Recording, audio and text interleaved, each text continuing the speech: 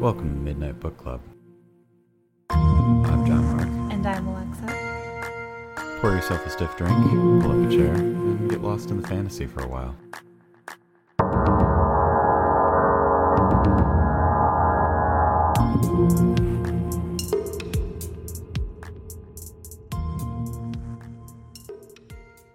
Hi, friends. So we kind of got a little waylaid with recording this week, so hence you had the Gwent episode last week. So here it is, as promised, our next episode in the Baptism of Fire. We were mostly waylaid by having a new puppy, which there probably will be pictures of on Instagram. If you'd like to check that out, you can find us on Instagram at Midnight Bookcast. So enjoy, and we hope to see you again next week. I can't hear you. Aye, aye, Captain. Oh, who lives in a Pineapple swamp now in the continent? Geralt the Witcher. Witcher. This is like the worst theme song ever. Yeah, I mean, what do you expect for zero planning whatsoever? Not even knowing I was going to do a rendition of SpongeBob that involved Geralt of Rivia. Yeah, I feel like if I had like 5 minutes to plan, I would have done Might better. have been a little bit better, but Need more time to think. It's fun, but I don't think there's a market for it. I don't think there's a demand. There's not a market for it. There's not people lining up out the door. Well, first of all, like fans of The Witcher are a little niche. Yeah, and then yeah. like, fans of SpongeBob, like that's pretty much everyone, at least millennials. That's but true. There's probably a fair amount of overlap. There's probably a but pretty good Venn still diagram. a niche audience, so it's something we'd have to, workshop, do some focus groups. Yeah. Think about, You know who coalesce could around, You know synergize who around. could make it work though? Dandelion.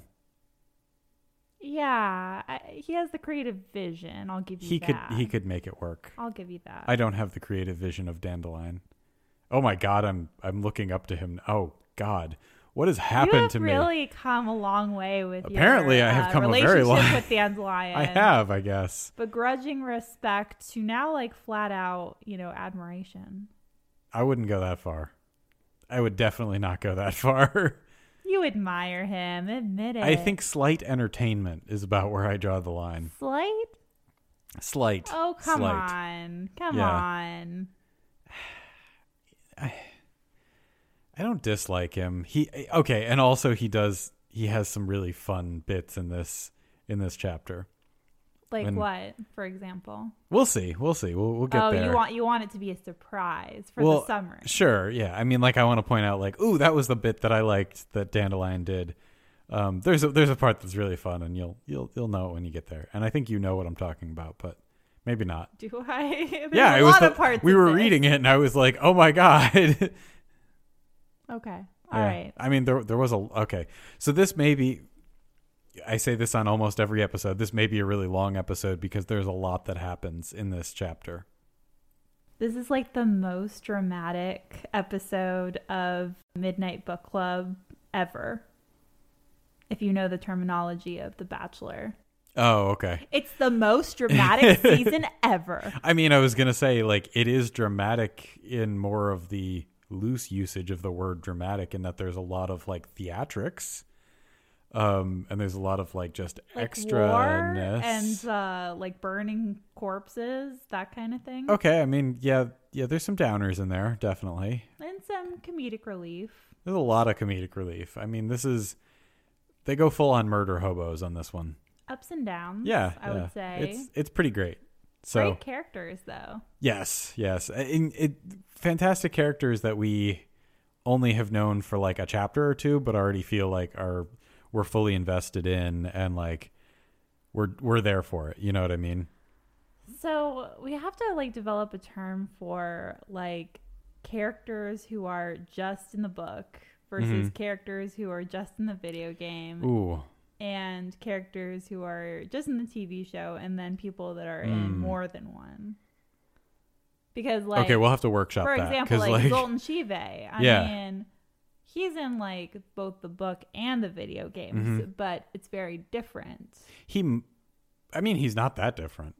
Well, no, I mean, just the role he plays is a little different. Yeah, at least thus far. He might show up in the TV show. I don't know what they're gonna do with that because like I feel like it really remains to be seen how they're going to adapt like Blood of Elves on, because they've sort of done these like capsule episodes, like Monster of the Week, almost, with like a through line of the plot. So I'm guessing they'll probably do a little of that going forward, and in that case I could see them introducing new characters, but Jaskier kind of fills that need for like a comedic relief. So yeah, it'll be interesting to see which characters they introduce and maybe which ones they invent. So with that being said, do you think we should dive right into the long and the short? Yeah, we'll attempt to. Yeah. There might be some injuries involved. I don't know. We're kind of cliff jumping tonight. I mean, it's not just like, just cliff jumping without like any sort of harness or exactly. Yeah, like we're cliff diving. Yeah, in that, you know, not bungee. Yeah. We're diving in, but it's, you know, it's a big deep ocean, and there might be some rocks there. So there might be. Have you not done any like sort of reconnaissance or like looked down at all? No. Who looks down? Well, you should probably know you're not going to bash your head on a rock. You should know the first rule of heights is never look down. Yeah, but if you're going to jump off of it, that's a different story. No, just you don't look down. I mean, have you never watched cheesy movies from the 80s? You don't look down. That's the first rule of being up high. That sounds incorrect. Nope. First rule, don't look down. All right. I mean, I don't make these rules. I just enforce them. All right. Well, I am not going to take your advice about jumping off of cliffs anytime soon. Well, that's good because I don't actually do it. Good. So Good. I'm not at all an expert on this topic. I mean, it's better than like cave diving because that's terrifying. Yeah. I don't want to do that either. No, that's a level of hell that I don't know. You just throw some bees in there, or like wasps. I'm cool with bees now. Throw some wasps in there, and like you have like a personal level of like nightmarishness that like I think would like if Freddy Krueger entered my dream and that was what was occurring, he would look at me and be like, "Wow, that's a little heavy even for me." Just the level of like personal fears that are all wrapped up into like one thing, that like cave diving, being like dark spaces, confined, dark semi-confined spaces, which I'm usually okay with individually, but like you start throwing other factors in there, and I get pretty unnerved pretty quick. I did do a sensory deprivation tank one time. Really? Yeah. That's very like new agey. Yeah, it was really. It was interesting, but it also wasn't. It was interesting in how uninteresting it was, but it was also very interesting. Did it help like shape your perspective on life or give you like new insight? The one thing that I remember about it was, so I climbed into it and it's like 3 inches of water, maybe 4. But it's like super heavy, like salt saturated water. So it's very dense. So you float in it real easy. So you don't touch the bottom, but there's no light. There's no sound. You were just in this dark enclosed space, just you don't feel anything because everything's a perfect temperature. But you're floating in water in the dark. Oh, so it really triggered your Lathislathophobia. Yep, I'm like Lathislathophobia. Yeah, how do you say that? I'm so confused. You might be right. I don't know. But yeah, like the entire time I'm like, this is a 6 foot by 6 foot box. Like a coffin almost. Sure, I was trying not to make that that comparison when I was in it, but yes. There is 4 inches of water underneath me, but I'm like, my brain is just sitting there going like, there's a shark in here. There's a shark in here. Like, there's a shark in here. I know there's a shark in here. Yeah, you can feel it. You're gonna it's gonna get you. It's gonna get you any second now. Yep, you're gonna get eaten. That would be a really interesting direction for the Jaws franchise to go in. Ooh, tiny shark? Tiny shark. Tiny shark. Tiny shark. Do. I'm so surprised Hollywood hasn't like glommed on. Yeah, that no, already. I mean, it's the next big thing. It's Tiny Shark. It's Tiny Shark. Terror comes in small packages. Oh, that's a good one. I like that actually. So anyways, enough vamping. Why don't we move into the summary here, since we've got a lot to cover. Yes. So today we're covering chapter 2 Okay. of Time of Contempt. Of Baptism of Fire. Oh, God. We're covering chapter 2 of Baptism of Fire. And we're actually going to not say the wrong book title in this summary, or at least try not to. Hey, I make no promises. So yeah, Baptism of Fire, chapter 2. Let's go. Let's start the summary right now. All right. Wait, are you waiting on me?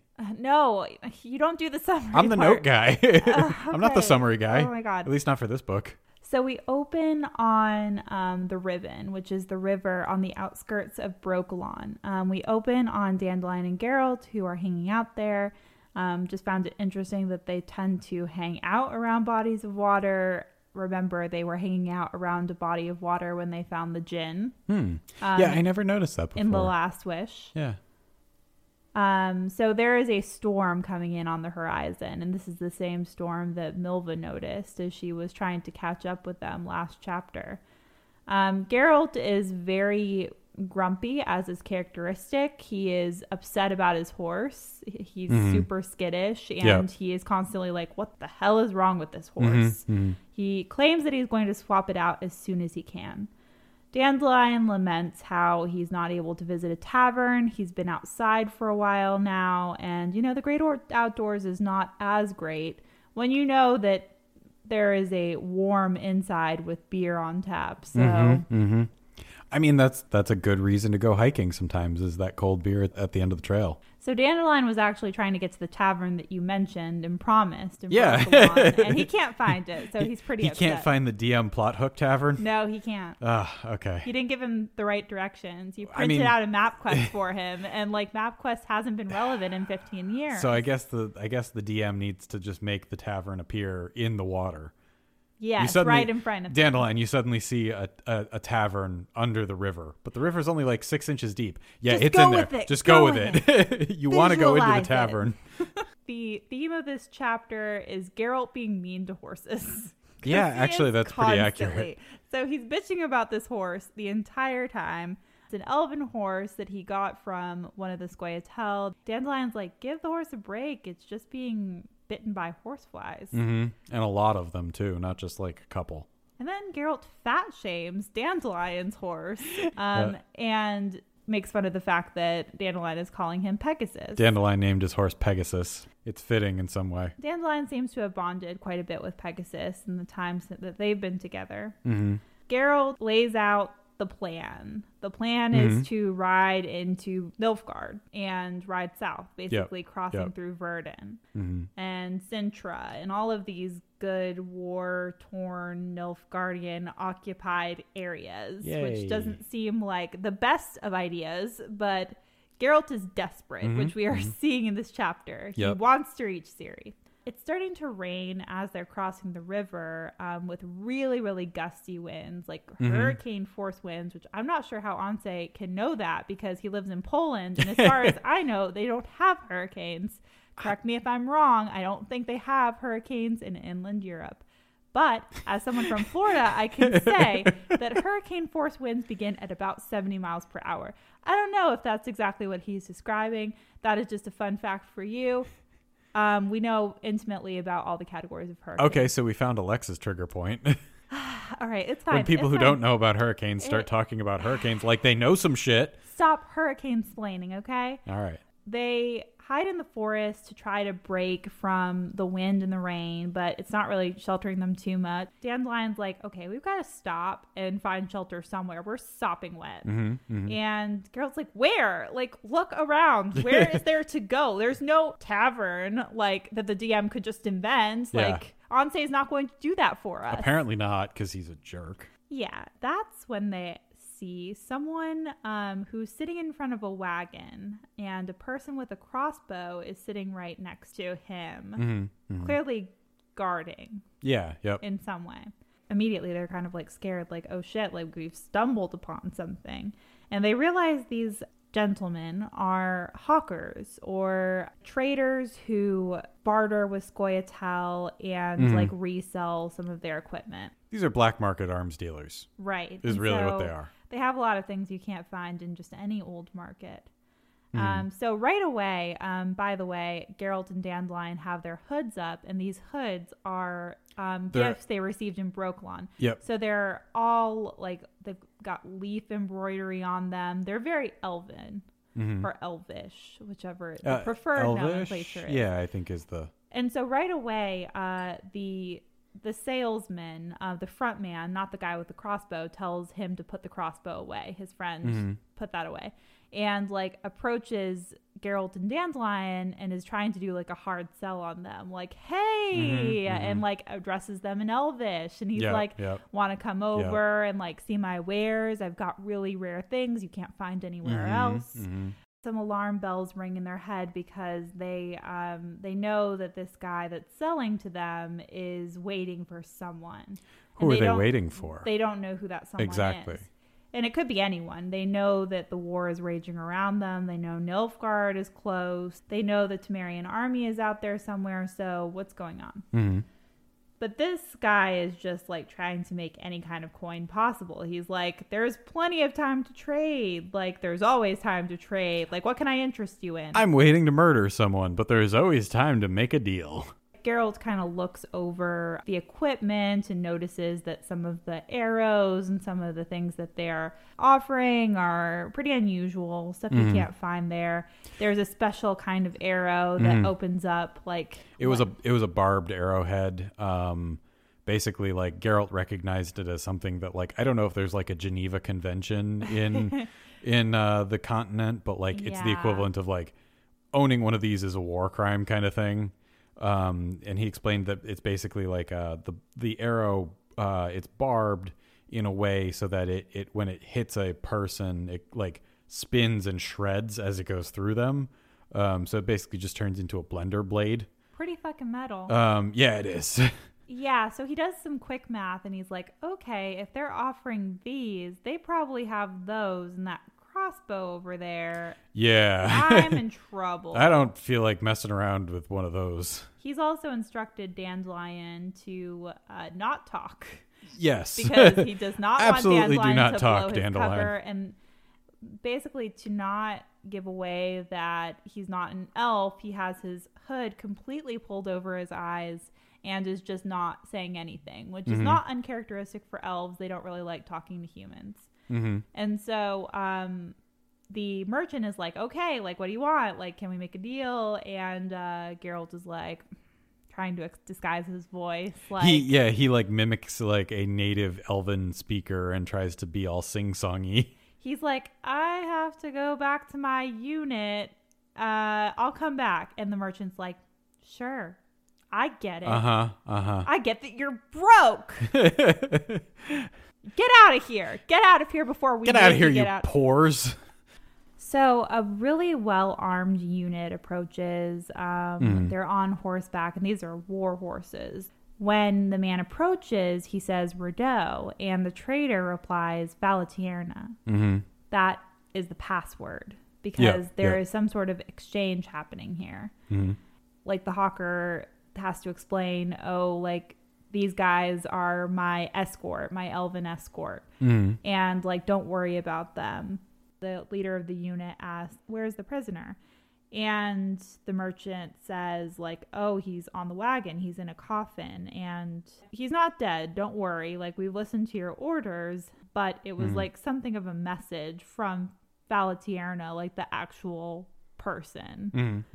The leader of the unit is like, okay, very well. And then he starts looking through his inventory and throwing things on the ground. The hawker is like, wait, this is like all of my stuff and like you're throwing everything out. And he's like, yeah, I know, I'll just take it all. Like I'll just buy it all. Hawker says that the price would be 500 Temerian currency or 45 florins, meaning that the currency of Nilfgaard is incredibly strong. And this just shows the power of Nilfgaard's economy right now. Yeah, that they have their inflation levels are much more under control, and as a result, they could basically just kind of take over in a way by just by being the main currency for the most of the world. the leader of the group is like, oh, wow, that's really cheap. Yeah, I'll take the whole lot. And the hawker is like really excited. He's about to make this big sale, getting ready for the deal of his life. And as Anse explains, it was a deal of his life in a respect. Not exactly how he thought it would turn out. It was the greatest deal of his life, and also the last one. The leader of the unit like crushes his skull with a war hammer and kills the other guy on the wagon with a leather strap around his neck. Yep. And like Geralt immediately is like, okay, I've got to do something, and grabs a random sword that fell off the wagon that was like yeeted off by the leader of the unit, and he javelins it into one of the horsemen. Yep. And it's a pretty direct hit. So Geralt and Dandelion start running, and they, like, after witnessing what just happened, are like, wait, they're not elves at all. Go after them. And so Geralt is hobbling because his recently healed leg is giving out on him. Healed might be a strong word for that. It's healed in a sense. Ish. But it was still a shattered femur. So. It's a strong ish. And so one of the horsemen starts approaching him. And then an arrow with an unusually long fletching embeds in his chest. And that's when we know that Milva has caught up to our boys. And she just starts tearing through every last one of the unit with relative ease. And like she walks up to Geralt, and Geralt is like, thank you. Like Dandelion say thank you, which is kind of a parent thing to say, which is kind of funny. But I mean, that's kind of how Geralt always is to Dandelion anyway. So Dandelion is busy throwing up, and because he's not really been close to a lot of dead people or just murdered people. Yep. And Milva's like, who's this guy? And Geralt's like, oh, he's a friend of mine. He's a poet. And she's like, I could ask why he's here and not writing prose in a tavern somewhere. And Dandelion's like, exactly. I want to be in a tavern somewhere. Yep. Milva says, like, I was already in the bushes when you approached the hawker. I decided not to come out and just see what was going to happen. Those were Nilfgaardian mounted scouts, and there's likely to be more of them. We need to go now. And Geralt says, I don't think those were just scouts. I think they were actually after someone. They mentioned this coffin with someone alive in it on the wagon. And so they are around the coffin, and they see that there are air holes like in it. And Milva is like really amazed that someone is alive in there. And Geralt's like, it's got to be a prisoner. And so he pries open the coffin and right away recognizes him and seems to be like, fuck it. Like right away. I'm not helping him. He's like, leave him. This is a internal issue for the Nilfgaardians. And like, Milva's like, I'm guessing you know him based on your reaction. At least I hope you know him. And Geralt sort of cuts him free, and the prisoner like spits out his gag. And Geralt reveals that like last month, like he grabs the Nilfgaardian's arm, and he reveals that like there's this injury that has healed a little bit, and he's like, see that? Ciri did that last month on the Ned. She burned his hand. And like, he's like, I can't really be held responsible for what I do around him. I might stab him if I hear him talk. And like, Geralt sort of decides not to do that. He just instead throws a knife and tells the guy, like, do whatever you want. I spared your life on the Ned. I'm sparing it once again. But this is the last time. Next time I find you, you're dead. Until then, good luck.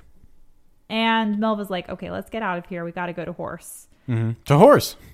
And so the next time we catch up with our three members of the party now, Geralt, Dandelion, and Milva, or Maria Bering, they are watching a battle for this town.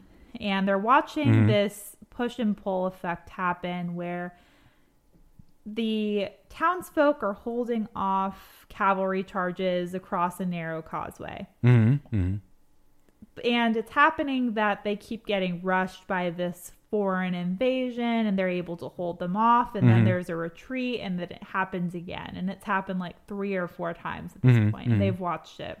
But there's nothing really they can do, nor are they really going to be discovered. They're far enough away that they can observe in relative safety. Milva points out that this is actually the Verdun army attacking the town. Verdun is occupied by Nilfgaard, so it is a proxy force for Emir. Yep. And they're attacking the town, which is occupied by the Brugian regular infantry, which Bruges is kind of a part of the Allies, so... Do you think they have an irregular infantry? No irregular infantry at this point. Oh, man.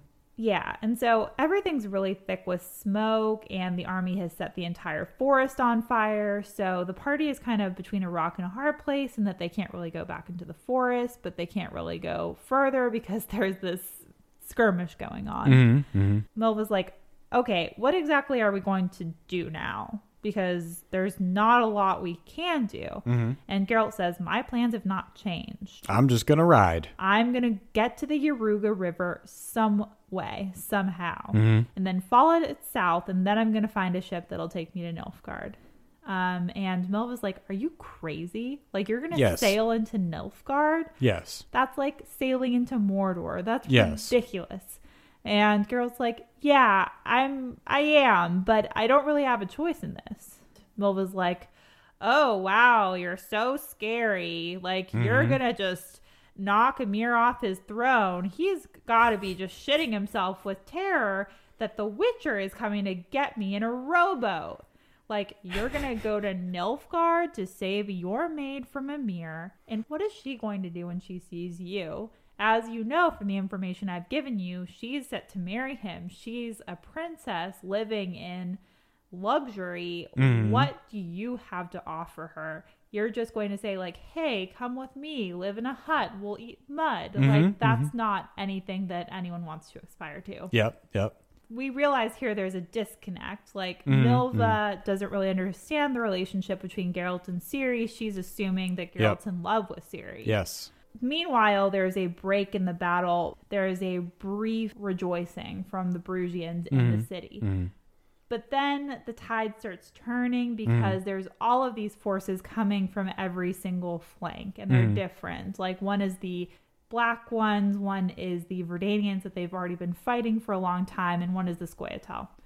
And so they quickly fall, and then they start fleeing. And the Scoia'tael picks them off one by one. It's a real massacre. Yeah. And we're starting to realize that this is what was happening all over everywhere. Aedirn and Lyria. Milva thinks about all of the destruction that's happening in this town, and she says, all that work to build a city that's gone up in just a few seconds. There's a lesson in that. And Geralt's like, and what lesson would that be? Milva's like, I don't know. Like, but there's some sort of lesson there. Don't build things, maybe? I don't know. So there are screams from everywhere. And so the army that has been invading have surrounded civilians in the town and have kind of done like a tight ring so that they like trap them, and then they're just massacring them. And so Milva's like, all right, we've got to go back to Brokilon. I can lead you back. And Geralt's like, well, I'm not going, but you can feel free to take Dandelion back. Milva's like, fine, I'll go with you. I know you're not asking me to, but you're a dumb dummy. Like, I cannot wait for you to just go in to meet your death. I've been saving elves for too long. I can't just watch someone go out and die. Yep. So later they settle, and they've had like a pretty tough journey, and Milva goes off in the woods by herself. Dandelion starts just making creepy comments about her, saying that she's very comely. Like, Geralt has all the luck with women. He starts describing her in various ways, including saying that her thighs are like marble. Dandelion, when Milva gets back, like starts commenting, oh, like, I've heard all these things about archeresses in Zerrikania, and I hear that they cut off their left breast so they don't get in the way when they do archery. When they draw the bowstring, yeah. And Milva's like, that's some right bullshit thought about by someone who has nothing better to do but just think about women's bodies all day. Mm-hmm. And like Dandelion doesn't seem that put off by that. Mm-hmm. And later he's talking to Geralt, and he says, hey, like, I know Milva's kind of intense, but she sort of does have a point. Don't you think that Ciri would rather stay in royal trappings and in luxury than live like life with you, whatever as a that refugee, entails? like on the road, on the run? And Geralt is like, goes into this long sort of self-loathing thing about like, oh yeah, like, because who would want to be with the old Witcher and who would want to actually be my daughter because I'm a terrible person, right? And Milva's like, Dandelion, that wasn't for you. That was a comment for me. I understand that he was directing that at me. Mm-hmm. And like Geralt, as Dandelion and Milva surround him, they're all gathered on the same log, huddled around the fire. And like Geralt starts being really vulnerable, and he says like, I've just been having these recurring dreams of Ciri. Mm-hmm. She's not in Nilfgaard. She's been in a desert, and now she's riding on horseback with others. There's another girl with close cropped hair that she smiles at, but I don't like her smile. Mm-hmm. But most of all, I don't like that she leaves a trail of death behind her. Mm-hmm. And Geralt says, I don't believe in dreams. And Milva says, but I do. And Geralt says, I don't know it, but I can feel it. There is a fire ahead of her. I have to make haste. So the next day, they're met with driving rain. Milva has sort of made a deal with them to go east before they go south. So the idea is to not immediately get killed. Yeah, you try not to. Try to avoid that a little bit. And like Geralt keeps like wanting her to go south. Like, Yaruka is south. I have to get to the Yaruka. And like Milva's like, listen to me. I know way better. Like, my whole thing is that I navigate people. Yep. And so they just pass like tons of destruction, tons of the aftermath of battle. And like they pass refugees who are incoherent from being in battle, being in the midst of this really awful, like, traumatic event. They pass an elf who is hung upside down in a tree, mutilated from the waist down, like blood being left there to like hang like icicles from them. And there's a rune that Milva translates as informer. And she points out that it was likely the Squietel as well. And so they walk through just horror after horror. And they only are able to go about like 20 miles in several days. And then they hear a horse approach. And it turns out it's the guy from the coffin. And Geralt is really angry. Nope, I told you. Again, he's like, gonna look, kill him. I told Gonna you. kill him. I told you not to follow me. I gave you the knife. I told you I'm not going to go after you. But now you're here, and now we're going to fight to the death.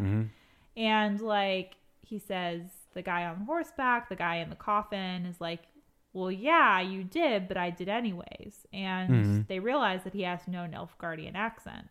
And Geralt is like, well, I can fight you with good conscience now because you're actually armed. Yeah, so I feel better sword. about killing you. And the guy, again, introduces himself as Cahir. And he keeps saying, like, look, I'm not from Nilfgaard. I'm from Vico Vero. Like, I'm my own man. And, like, I've changed my ways. Like, I want to join you. And Milva's like, come on, Geralt. Like, he'd be perfect for the party. Yeah, and we Geralt's need a meat like, shield. I mean, a strong fighter type. Geralt's like, no, like, fight me. Let me kill you. Instead of fighting Geralt, Cahir just rides off. And Geralt explains to Milva, like, I hate that I'm developing scruples in my old age. And Milva says, well, old man, put a cushion on your saddle and keep riding. keep riding. Dandelion and Milva have some fun at Geralt's expense. Dandelion says, Milva, scruples are not the same thing as piles, which You inform me is another term for hemorrhoids. It's an old antiquated term for hemorrhoids. Geralt's like, couldn't you have shot the horse from under him? Like, couldn't you have done something? Make sure he didn't get away, et cetera, et cetera. And Milva says, of course not. The horse hasn't done anything wrong. Like, it's almost like he forgets that she's lived with the Dryads for the past 10 years. The horse didn't bother anyone, okay? Geralt is very pro-horse murder in this chapter. So they continue riding up the highway. They are riding through the mountains, which are described as either going north to south or south to north, depending on your perspective. They pass through way more horrible war fallout. And they realize that a lot of the corpses that they're passing through right now, haven't happened today. They're frozen. They start being able to tell the difference between things that are fresh and things that have happened like a while ago. And so they know when they're safe and when they're not safe. Yeah, yep. And they find out how to forage for food throughout the battlefield and things that are useful. They find a murdered trader who Milva recognized had come up from the south, and Milva is constantly I have no idea where to take you now. This is so weird. Where do we even go? Yeah, because that trader came up and that was the safe direction that I was planning on taking you. And if the trader is fleeing, then that means it's not safe to go that way either. And as they're, kind of having this discussion, Dandelion's shut up. And they're all I hear something. What? And he's like, I hear singing. I'm really finely tuned to this kind of thing. Bard, remember? Yeah. And singing. It doesn't sound like a cadence. It doesn't sound like a war tune. They're not marching. It sounds happy. It's a merry song. Yep. And they're singing a song. So they sing a song that begins, look how the wolf dances in the holt, teeth bared, tail waving, leaping like a colt. Oh, why does he prance like one bewitched? The frolicking beast simply hasn't been hitched. Oompa, oompa, oompapa. And Dandelion chimes in with the second verse that he knows well. He pulls out his lute and he starts playing and he starts walking towards them and he responds with the second verse, which goes, look how the wolf is dragging his paws, head drooping, tail hanging, clenching his jaws. Oh, why is this beast in such a sorry state? He's either proposed or he's married his mates. Ooh, hoo, ha, they respond. So it's a fun call and response song. This is a drinking song. This is a tavern song. Why is there a company of people that we can tell? There's many of them, and they're singing a drinking song. They're singing, this is the equivalent of Brown Eyed Girl by Van Morrison. Everybody knows the words to it and knows the response, and so it'd be the equivalent of walking out into the woods and just screaming, Sweet Caroline, and then just waiting in the background for the people in the bushes to... Were you saying Sweet Caroline by Neil Diamond, or were you saying bum, bum, bum. Brown Eyed Girl by Van Morrison is a different song? I did just mix up those songs, didn't I? Wait, you're completely correct. Okay, so so they see 6 merry dwarves who are very much not a threat. And the dwarves are like, well met, the rest of our song. You can't be that bad of a guy. Yeah. And they're all mature dwarves, which mature in dwarves, if you don't know, is when their beard reaches their belly, which is about 50 years of age. About 50 years old, yep. He points out that they're all wearing these very well-known, well-worn raincoats that were very, that were only handed down to, the patriarch of the family. So they would have to be, the senior elder of their clan or whatever in order to get it. Just a little aside that wasn't super important, but it kind of built the character of, the seasoning of these dwarves. They're also leading some humans who appear to be refugees. And a lot of the dwarves are dragging huge amounts of cargo, which isn't that unusual for dwarves. But one is carrying a wagon wheel and he's carrying a cartwheel. A cartwheel. Specifically, the language used in the book was he's carrying a cartwheel. And I had to sit there and I was like, okay, he's carrying a cartwheel. Wait, what? Because it's been so long in our culture that people don't use the term cartwheel to refer to the wheel of a cart anymore Yes. because we don't have carts anymore. Like, And one of them introduces himself and says, "Greetings, I am Zoltan Chive." yay! Zoltan! And so, and there's another one in the party that introduces himself as a gnome, and his name is Percival. Or Percy. Percy the gnome. Yep. And Zoltan, explains, we came across some fugitives on the road and decided to escort them. Do you see any reason why we shouldn't? Which ends up being sort of a litmus test. And Geralt's like, no, I totally get it. Yeah, I would have done the same thing. He says, it's really bold of you to be marching through the woods while singing loudly. And Zoltan says, well, I don't see it that way. Beyond the Yaruga, there's nothing but death and destruction. What else do we have to do? Everyone and everything is dead, so... He asks where they're headed, and Geralt says south, and Zoltan's like, I would not advise that, my dudes. It's really bad there. We're trying to get out. Yep. So the Nilfgaardians have left nothing but death and rubbish. Everything is destroyed and razed, and Zoltan offers we're heading east for a while, and maybe it would help you to travel with us, and as long as you're okay with us moving a little slower because we have women and children traveling with us.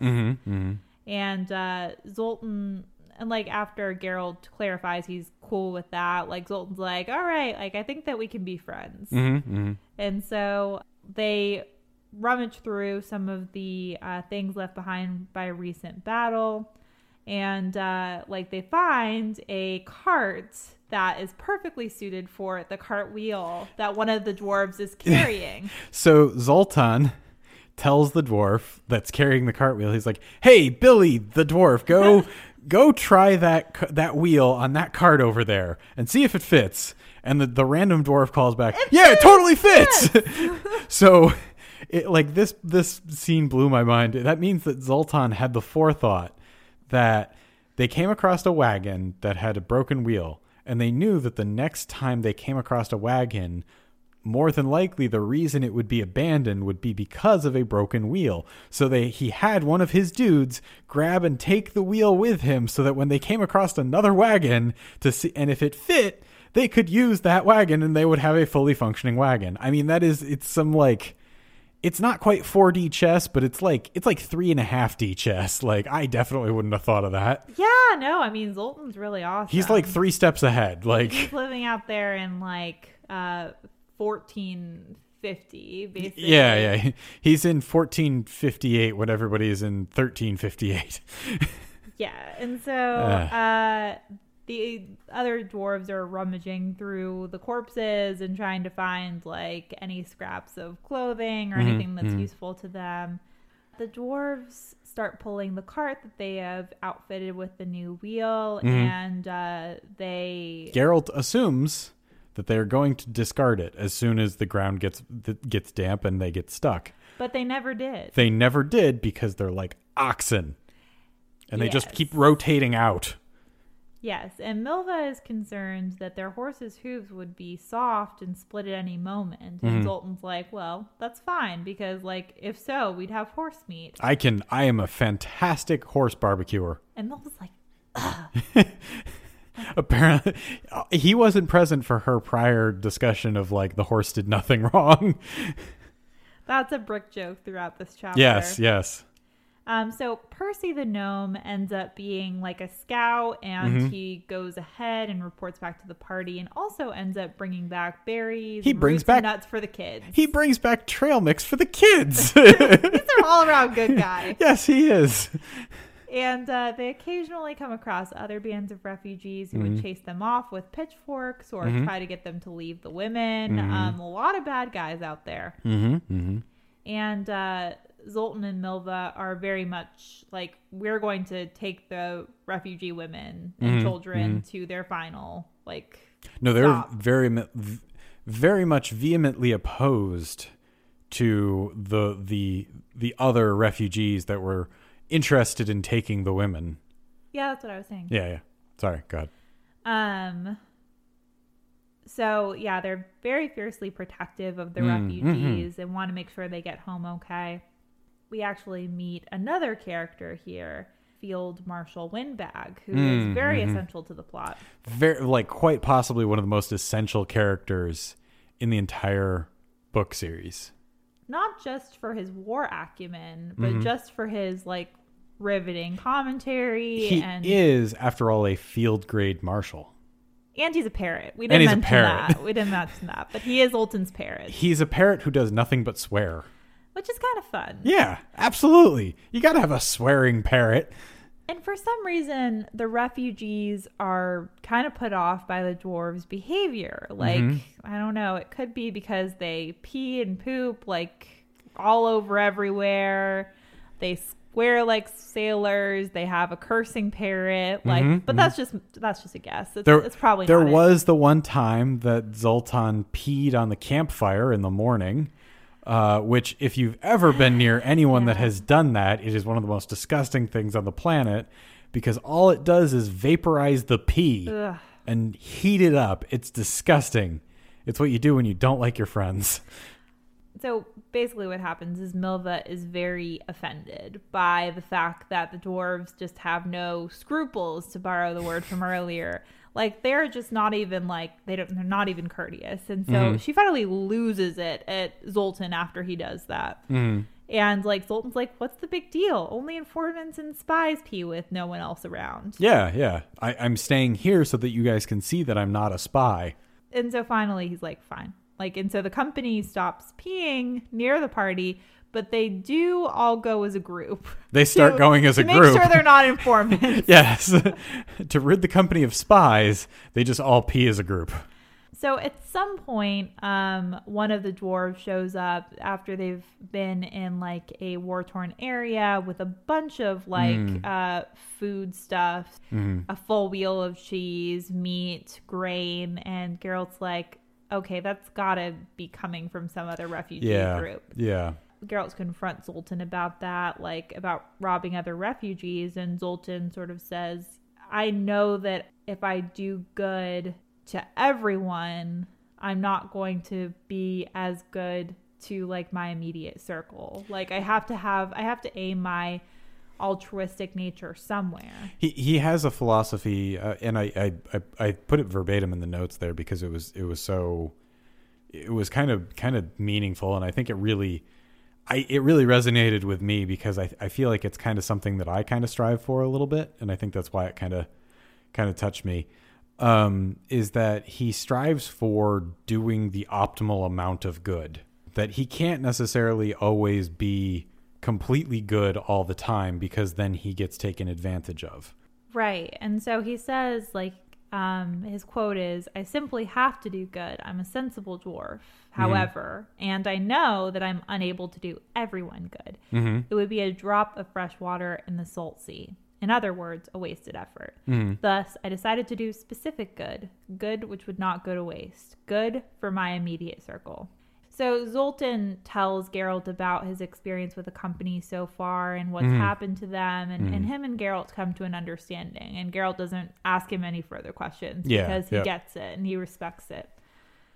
Zoltan and the company keep traveling, and after several days the rain stops, and suddenly, like, everyone's getting really happy because, like, it's not driving rain anymore. And so they spend a nice warm sunny day playing Barrel. It is supposedly what Gwent in The Witcher 3 is based on. We did in fact do a whole episode on Gwent and side games within games, and it's rather fun. As they're sitting there playing Barrel/Gwent, they hear a sudden scream from the forest, and everyone just runs and is at the ready. And there's a small girl near what looks to be like a rotten log pile, and they find out that it's this large crab spider, and it's just climbing out of the log pile, and Zoltan's like, of course, it's a creepy crawly. Geralt tells him, go get, like, a ladle. And so a ladle and a cauldron lid. A ladle and a cauldron lid. And he reveals that it's eye head. Yeah, that was it. Sorry. It's a relic of chaos, so it's one of those leftovers from the conjunction. Mm-hmm. It's not aggressive, but there's no antidote for its venom. So even though it's kind of slow moving, like it could really fuck your shit up. Mm-hmm. Mm-hmm. And so Zoltan's like, well, how do you plan to kill it? And he hands them the cauldron lid and metal ladle. And Geralt just immediately begins banging on the lid with the ladle. Bang, bang, bang, bang, bang, bang, bang, bang, bang, bang, bang. And like Zoltan's like, well, I guess that's one way, but we should probably get the hell out of Dodge since some music lover has likely heard your symphony. Yep. He basically he treats it like a raccoon that got into your garbage. Like he just tries to bang on a pot and like make a whole bunch of noise and scare it away. Yeah. And so the next night, Zoltan and Geralt are having a quiet conversation, and Geralt pulls him aside and says, hey, like, how did you know I'm a Witcher? Mm-hmm. Because he realized that just from that I had situation that he knew his specialty. Mm-hmm. And Zoltan's like, well, I could tell you it's because I've heard stories about Geralt of Rivia. I could tell you it's based on like the things I've noticed about you. But it was mostly because Dandelion told me everything. He doesn't shut up about anything ever. And he told me all about your mission and all about why you want to rescue Ciri. And like, look, I think it's cool. He's like, look, let me tell you, I know everything I need to know about you. You let that crusty monster go, even though it's your nature to kill monsters, but you knew that it didn't harm you. And that says a lot about you. You think you've changed, but the world has changed. You're still the same. But you can just forget the idea that you're going off alone because we're going with you. Geralt gets really frustrated, even though, like, you know, Zoltan's not the type probably that's going to use this information against him. He feels betrayed by Dandelion. So he goes back to camp, pulls Dandelion aside, and is like, what the hell are you thinking? Why are you telling people all about me? And, like, so Dandelion's one of those people. I don't know if you've known these kind of people in your experience, but people that blend into any social situation. Yeah, you have social chameleons. And like he loves the dwarves. Like he loves dwarven culture, and he's gotten to be fast friends with them. He does everything like them. They gave him wearing clothes like him. And so like I picture him like in all dwarven garb and being like, this isn't a phase, Dad. It's not a phase. You just don't get it. They understand me. Yeah, they understand him because they think he's a hero because he writes dirty limericks, swears and spits, and tries to be a philandering jerk. And so like Geralt's like, people have always warned me not to travel with you. They said I should leave you in a ditch somewhere to die. Like, maybe I should have listened to them. And Dandelion's like, I don't get what the secret is. Like, you need to keep this. Why? Like, why is it hush hush? Like, this is our company now. These are the people that we're traveling with. Like, they need to know something. And Geralt says, I don't have a company and I don't need a company. Get it? Edgelordiness is coming back. Yep. And Milva comes out of nowhere, and she's like, of course he gets it. Do you? And Geralt's like, I've had enough of everyone. I'm riding off to save Ciri and not raid a whole kingdom. Dandelion storms off, and then Geralt says to Milva, sort of revealing what's behind this anchor a little bit, saying, like, I had that dream again about her. She was dancing in a smoky barn, but this time she was happy. But I know she needs me, and I know I'm running out of time.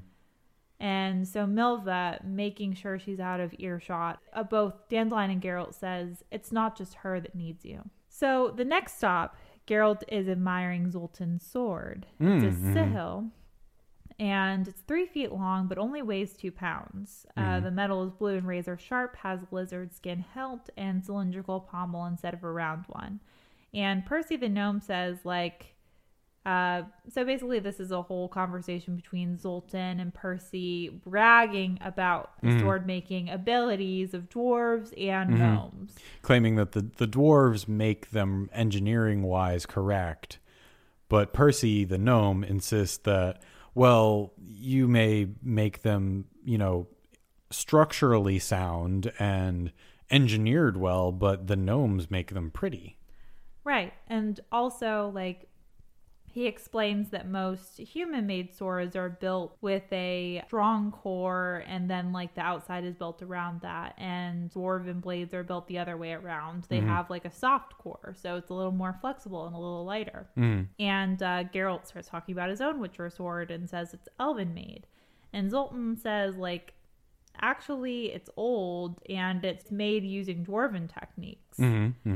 It just turns into a whole conversation about how humans can't properly sharpen swords, and like really the dwarven technology that like is sort of lost to us is what makes the sharpest swords, and not a lot of people have access to that. Yeah, just a whole lot of like sword smithing geeking out here, which is kind of fun, but also kind of hard to summarize. And a little future casting, because a little bit, yeah. Geralt says like he did not realize at the time that he'd have to put the Sihil to good use. Yeah, yep.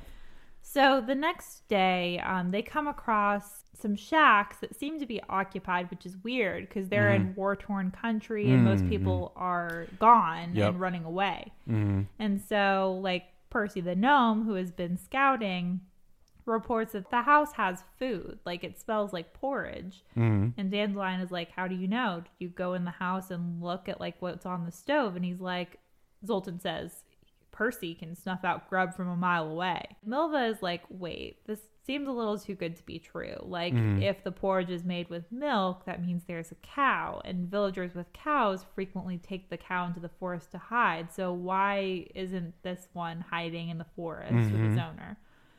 And so they decide to go in, and they surround it. Zoltan claims when he's going in that he'll make a sound like a jackdaw if there's danger. Dandelion's like, how would we know that? You're really bad at making bird sounds. And Zoltan says, yeah, exactly. If you hear a weird sound, it's me. If you hear some kind of weird messed up bird off in the bushes, it's me. The dwarves approach the cottage. Two of them go as tribute. The dog starts barking, and everyone's standing around sort of as like making sure that they're covered if something goes wrong. And a girl runs out and she starts yelling things to the dwarves, and the dwarves are immediately like, fuck, we're out of here, and they start running in terror. All of this happening out of earshot, you know, because no one can hear what's going on, but all they see is their dwarf buddies running in terror. And Milva raises her arrow, like not sure what she should be aiming at, and like no one knows what's going on. Like, no danger seems to be around. And so dwarves come back and say, like, it's the plague, it's smallpox, and we were so close. Like, oh my God. And, like, Zoltan's, like, stepping away, like, I don't want to get too close. Yeah, how close did you guys get? Did you breathe hard? They were saved by the dog in this case because he wouldn't even let them get close. They're watching, and then suddenly riders surround the farm, and they kick the dog and grab the girl, and they ignore her warnings about the plague, and they start like basically trying to rape her. And Geralt is like, I can't, I've spent long enough waiting and observing like all of the things that are going on as a result of war. I'm not going to do that right now. And he's like, I'm going to go down and take on the riders. Zoltan and everyone else is like, are you crazy, Geralt? You're going to go and take on like 11 people at the same time? And Milva's like, let me go with you. And Geralt's like, no, I'm just going to do this myself. You should be backup. You're best at a range anyway. So just be my backup. Zoltan's like, wait, take my Sihil. Like, it'll come in handy. Yeah, you can try it out. And so Geralt walks up to the men who are attempting to rape this woman. And he asked, does the name Ciri mean anything to you? And he's just like seething with anger. Before he really even knows what's happening, he's like just launching into a bloody mess of a battle between him and the other men. And they don't even know what's coming. Yep. And so arrows start flying too, and like hitting other men.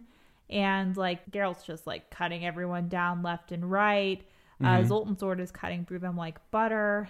The other men are just running away because, like, fuck, I don't even know what to do. Yeah, they're like, my buddies are literally dead almost instantaneously. Only one manages to get away. They're like, Milva, you got to get them. And so Milva actually is able to hit him in the shoulder 200 paces away, which Zoltan's like, what a shot. And Geralt's like, what a shot in my ass. Like, Yep. he's still like getting away. She lines it up, like raises it, arcs it perfectly over the cottage, into the trail, into the forest, like from like 200 paces away, which is like at least 150 to 200 yards. Yeah, like it is a straight up impossible shot. Hits him right back in the shoulder blade, but he doesn't go down.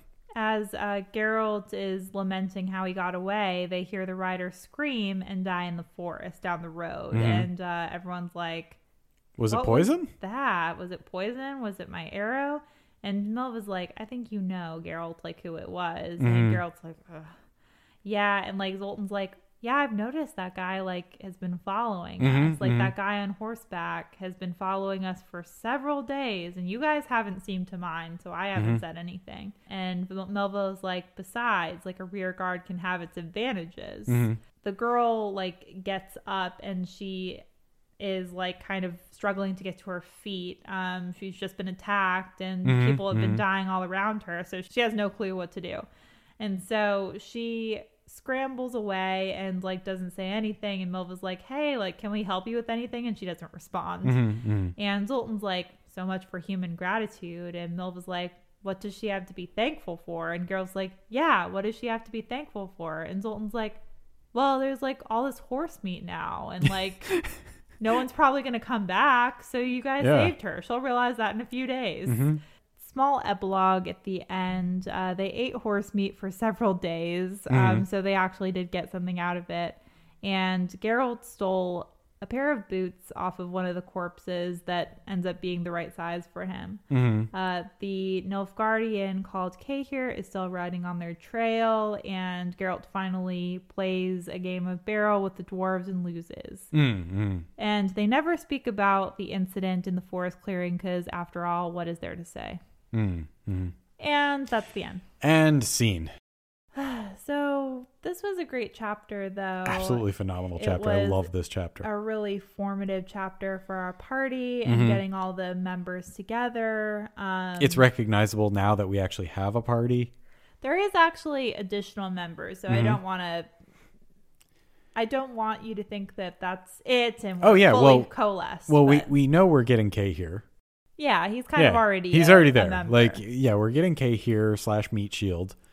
We've got Zoltan, who's he's kind of a meat shield, but doesn't really have that necessarily going for him. Geralt is the damage dealer.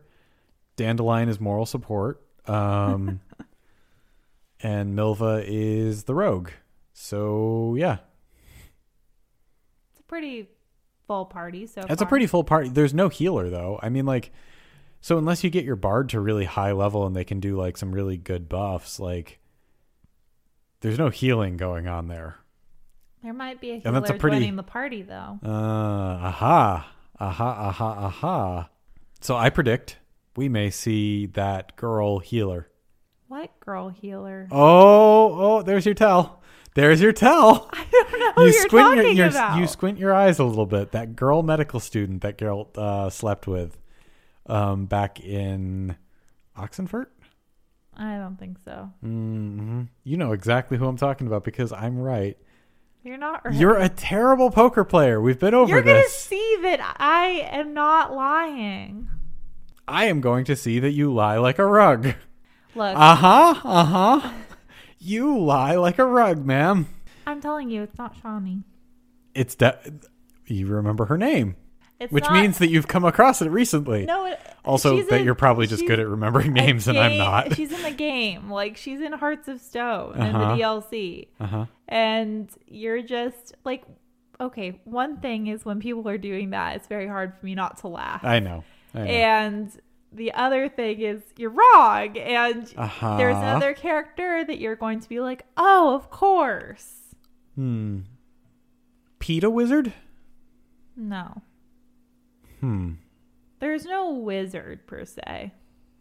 Well, no, I mean like PETA Sorcerer, the guy who's I said like, there's no sorcerer joining the party. Fine.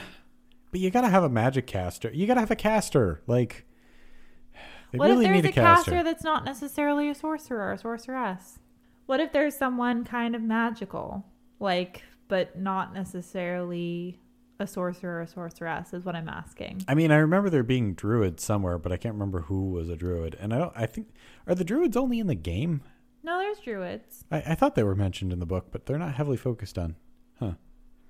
Well, I think that you're not going to figure this one out, so we might as well have a drink. I suppose. I think we need to have a drink at this point. So, shall we have a nightcap? I think so. Okay.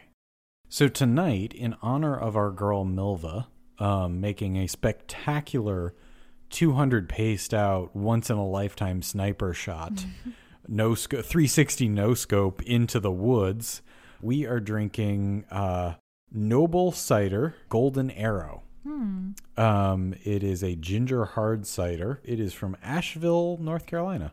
Oh, very hipster. Yeah, we don't do a lot of ciders, but I think the last like 3 or 4 drinks that I found have been ciders.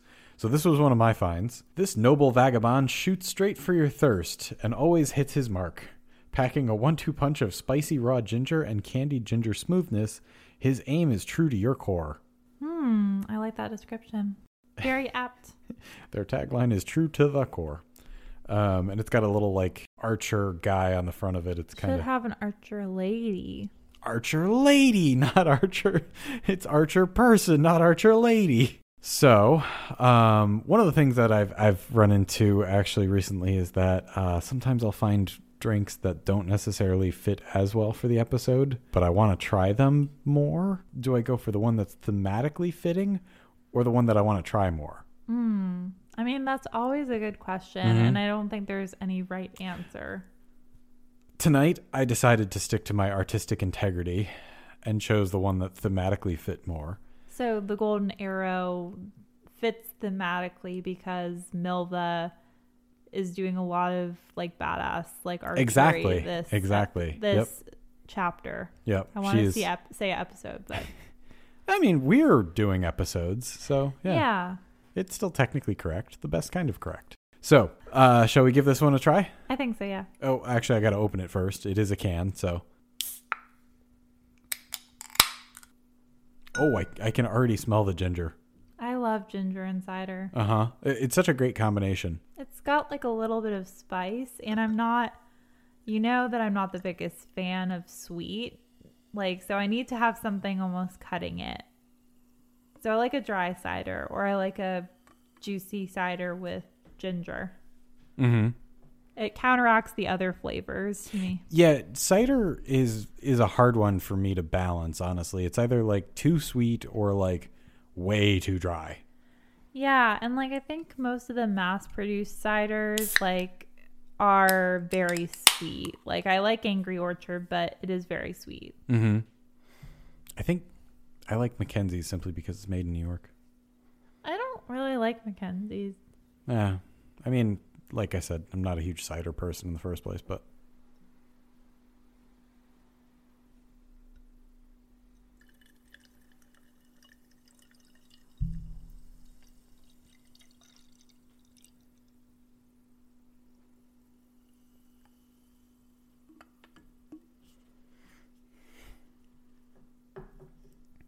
so it appears to be moderately unfiltered.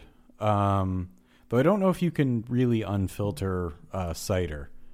You probably have to filter a lot of it. Yeah, because there's way too much naturally occurring yeast in apples. Yeah, if you make apple juice and just like let it go, it will ferment on its own. Even if you have like I can't count the number of times that I've accidentally made hard cider in the fridge because I've gotten like regular cider and like just left it in there for like a month. It's easy to do. It's easy to self-ferment. The interesting thing is that I have tried it almost every single time. Never once gotten sick, knock on wood. Knock on my head here. I have not once gotten sick from it, but it always ends up coming out pretty good, but I'm just always afraid to drink more than a taste of it. Yeah, it seems like you could get violently sick. You're braver than I am. There probably will come a day when it's gonna get me at some point. Your stomach is way stronger. It is, but it isn't. Like it's weird because like I'll be like, oh, that 7-day-old cheese that's just been kind of sitting uncovered in the fridge.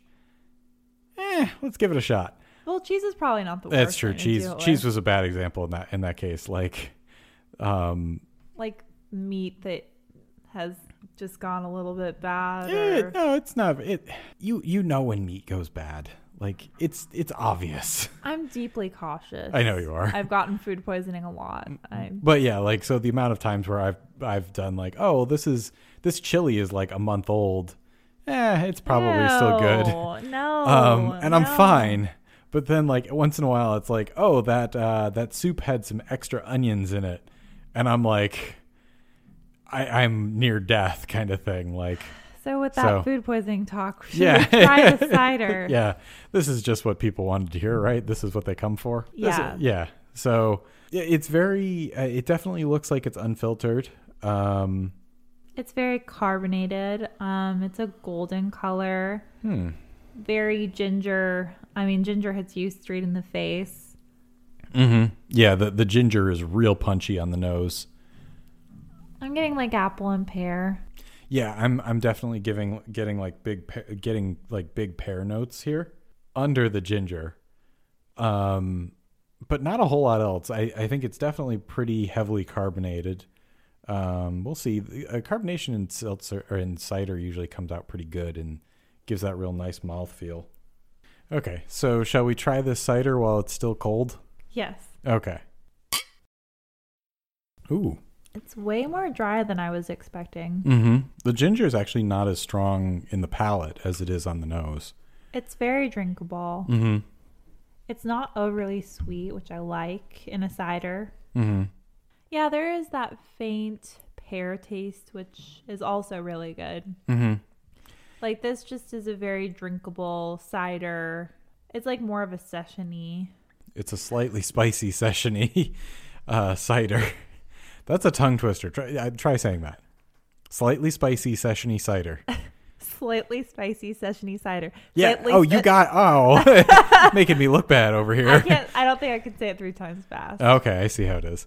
I'm getting flashbacks to my childhood speech therapy classes. So, but anyways, I think the name Golden Arrow is kind of apt. It's very sharp and kind of hits in just the right places, as our girl Melva like to be able to do. Is that a little too ham-fisted of an analogy there, or? I think she would approve of it. So. Yeah, I think so too. I don't know if she's much of a drinker. Well, we might find Wait, that out. Are we gonna find that out? We might find that out. Oh.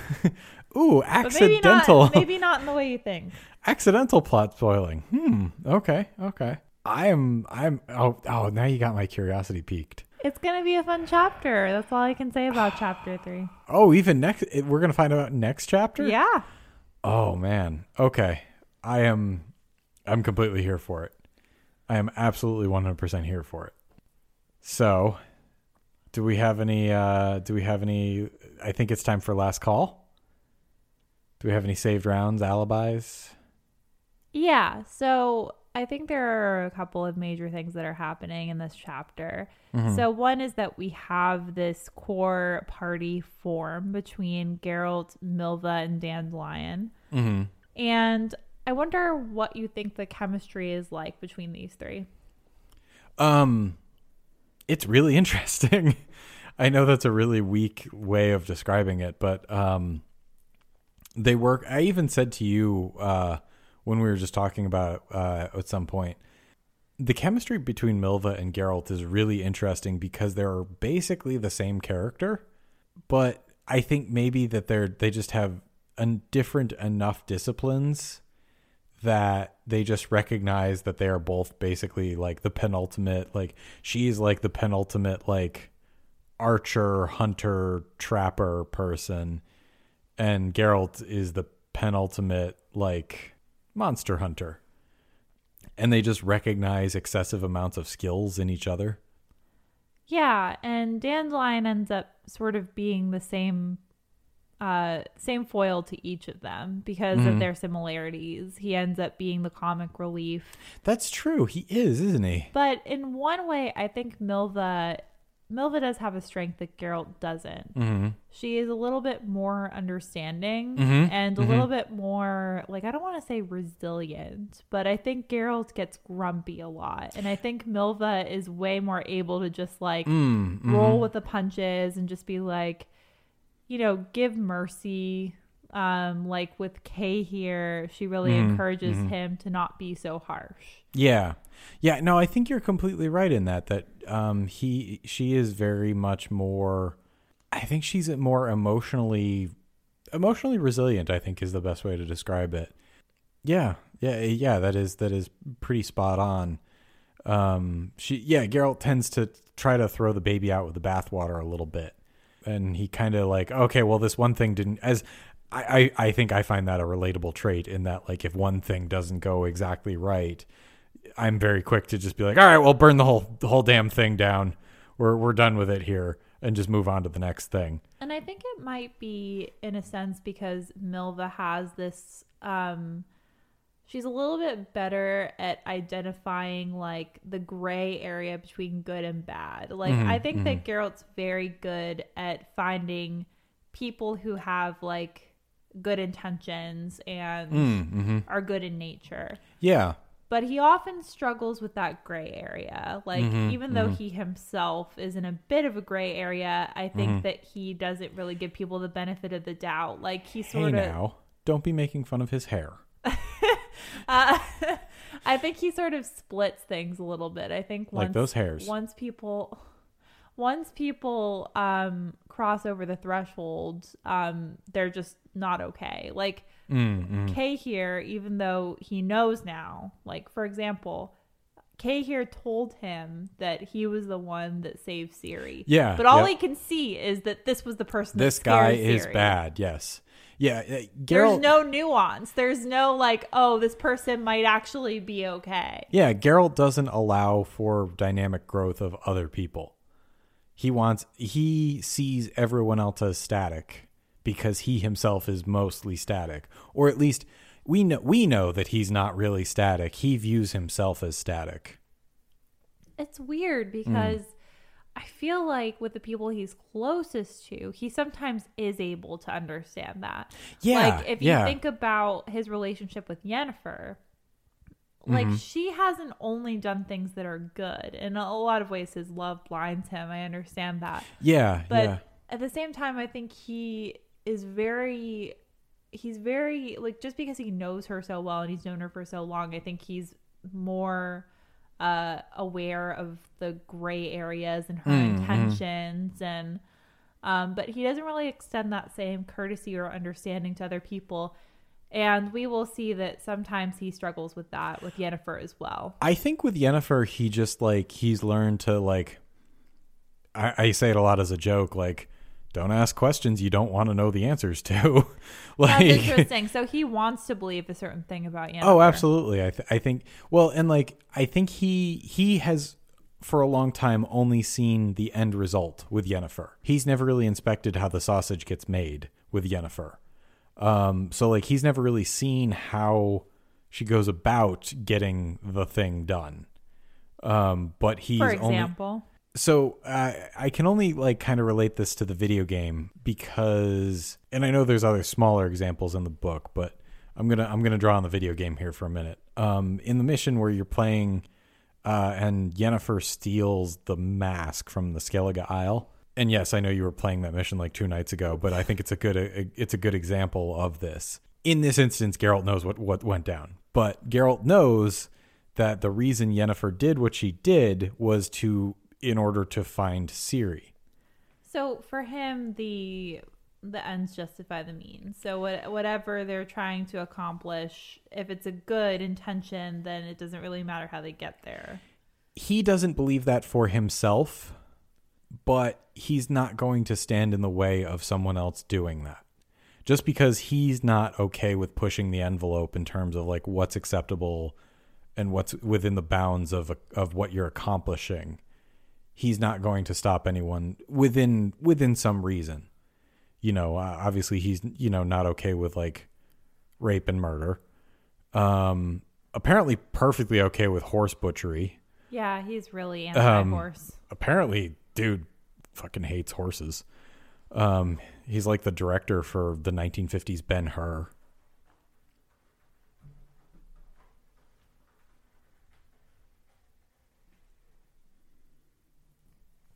Yeah, he's like the director for the 1950s Ben-Hur movie. We get further confirmation in this chapter, by the way, that every horse is named Roach, because Yes. Dandelion pokes fun at Geralt and says, like, Geralt's like, what should I name this horse? And Dandelion's like, how about Roach?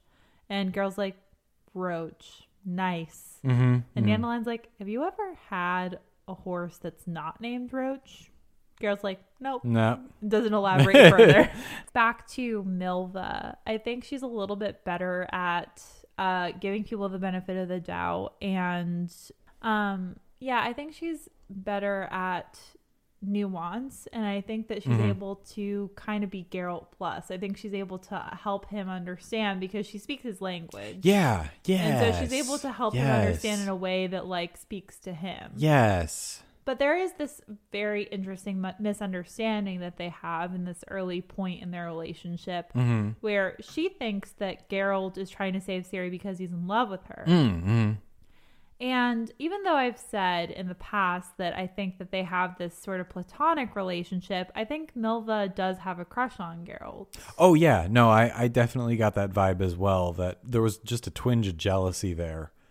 And that's sort of where that sarcasm came, where it was like, oh, yeah, you're just going to march down to Nilfgaard. Just going to row your rowboat up to Nilfgaard.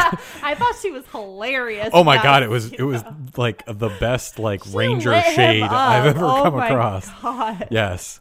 Beautiful. But like, yeah, there's definitely there's definitely a little bit of like a tiny crush there. I think she's probably a little bit aware of it.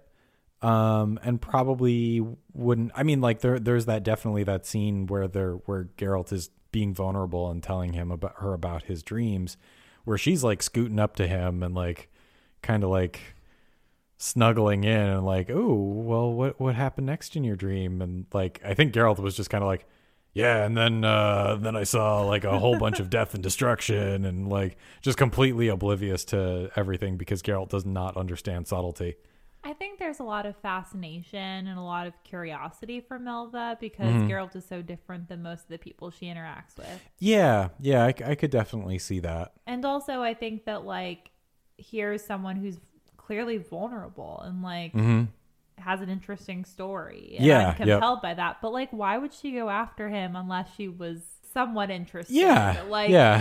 She cares about him in some way. Why else would she risk her neck for this? Yeah, and like you can obviously care about a friend in that way, but like it helps if there's just a slight hint of romantic interest as well. I think there is something that is made really clear when she says, like, when Geralt keeps saying Ciri needs me, and she whispers to herself, like, she's not the only one that needs you.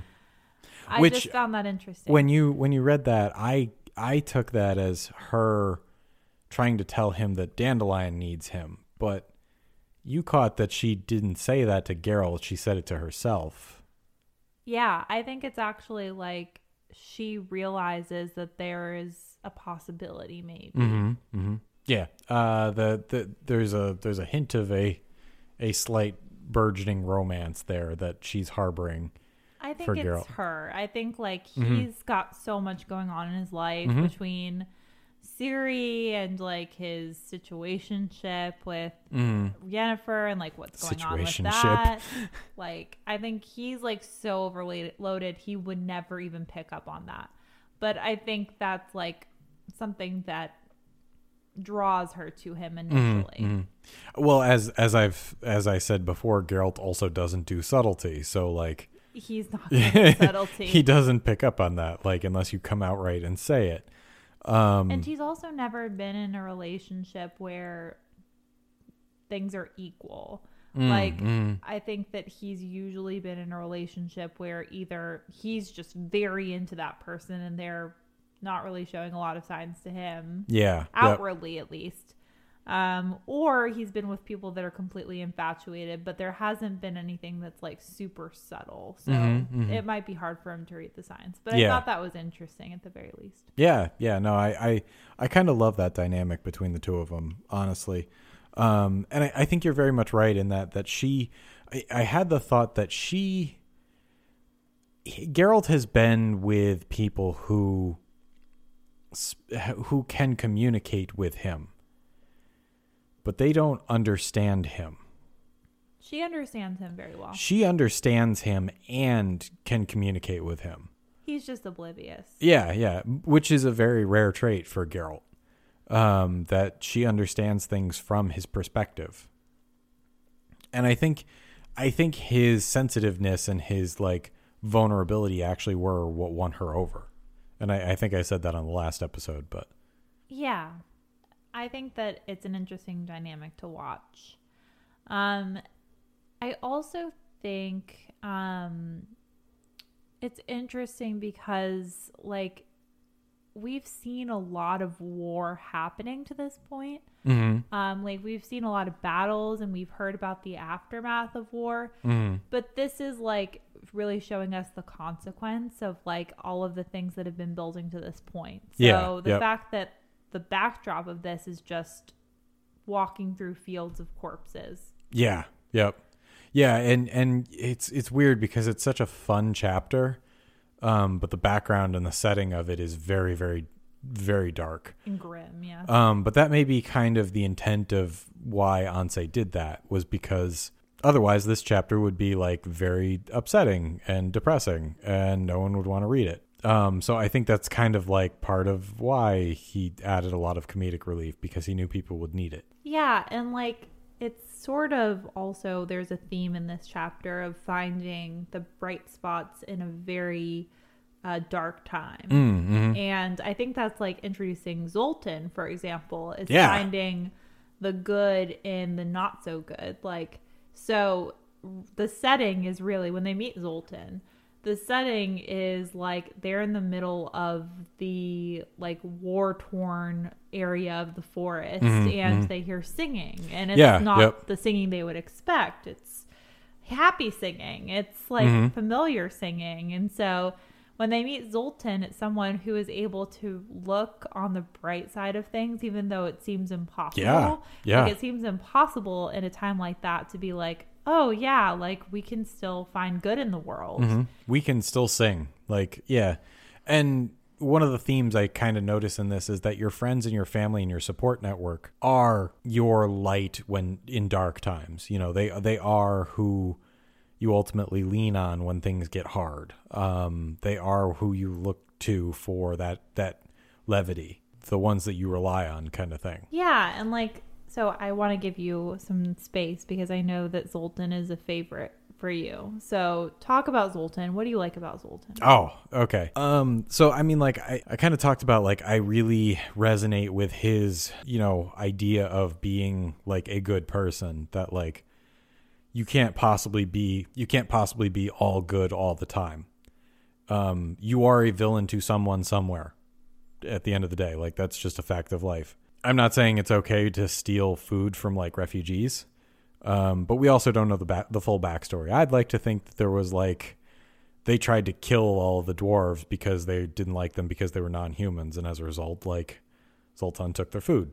At least I'd like to. But I like his idea of like, I want to maximize the good for the people that I can affect change with. I want to maximize that good and try to bring about as much good as I can, honestly, by really focusing in on the people who are close to me and focusing in on the people I can protect. Because I obviously can't protect every single person, but I have this circle of people. So the whole thing kind of has just this feel of like non-judgmental moral relativism about Zoltan that I kind of like. Fancy words. Yeah. Like I pulled out my thesaurus a little bit on that one. Damn, you've been brushing up. I used words that had more than 2 syllables, which is very unusual for me. Give yourself some credit. Yeah. 3 syllables. But I like that Zoltan is just kind of like, he's loyal almost to a fault, and like he's kind of just down for whatever kind of mischief you're involved in, as long as it's not too super illegal. And even then, he's probably kind of there for it a little bit.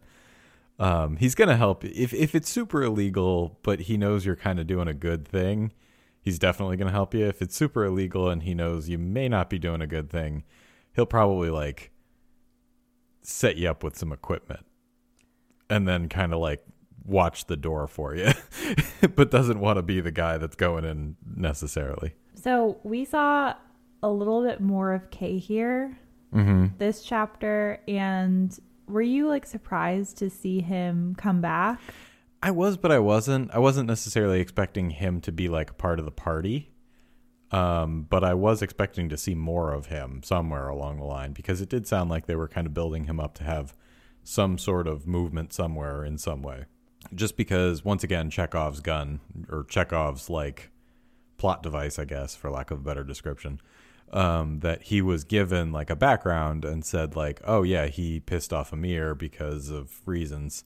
We don't fully know what yet, but it's kind of like this big, the camera always cuts away when he's about to explain what he actually did, kind of thing. So I do feel like it's going to be kind of a big reveal at some point, the exact details of what went down, kind of thing.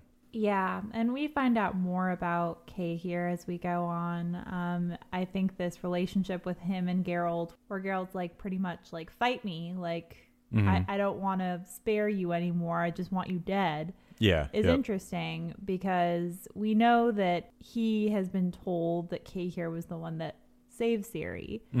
So like Geralt is basically using Kay here as like this big scapegoat for all of Nilfgaard and Amir and basically all the people who are pursuing Ciri. Yeah. But like, is it really a scapegoat if he is actually the reason that she got away? But is he though? Well, we don't know. That's the thing. Like, we don't know the details of like what happened because it keeps cutting away. Well, I'm just saying that he is sort of projecting all of the frustrations he has about like Ciri being pursued onto this one man.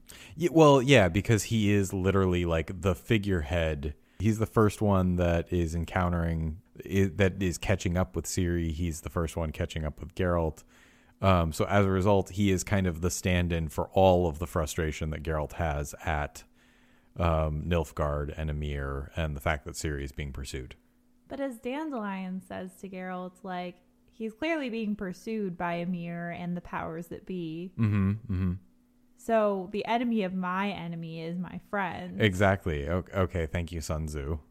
Well, that's what Dandelion literally says. Yeah, I know. It's like, you know, there's a reason that Kay here is being pursued, but like Geralt can't see past that ire. Like he can't see past that initial frustration. Yeah. I think that's one of the themes of this chapter, is just Geralt's all-consuming rage. Yeah. Yep. Because he's not able to like really control it as well as he usually is.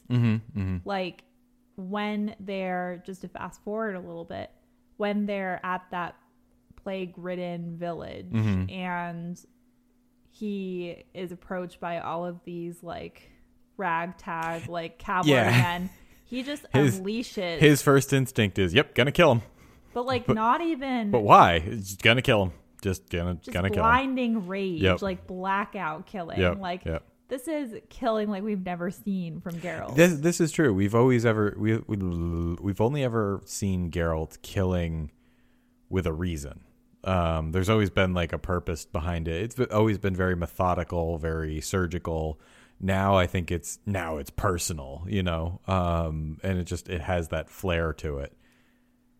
And then we also find out that he is like projecting this image of Ciri onto the woman who's attacked. Like he could have sworn that this woman who was had attacked green eyes. She looked just like Ciri. Yep. So like in his mind, he can't protect Ciri right now. So his mind is like projecting this image of Ciri onto a woman who can be saved right now.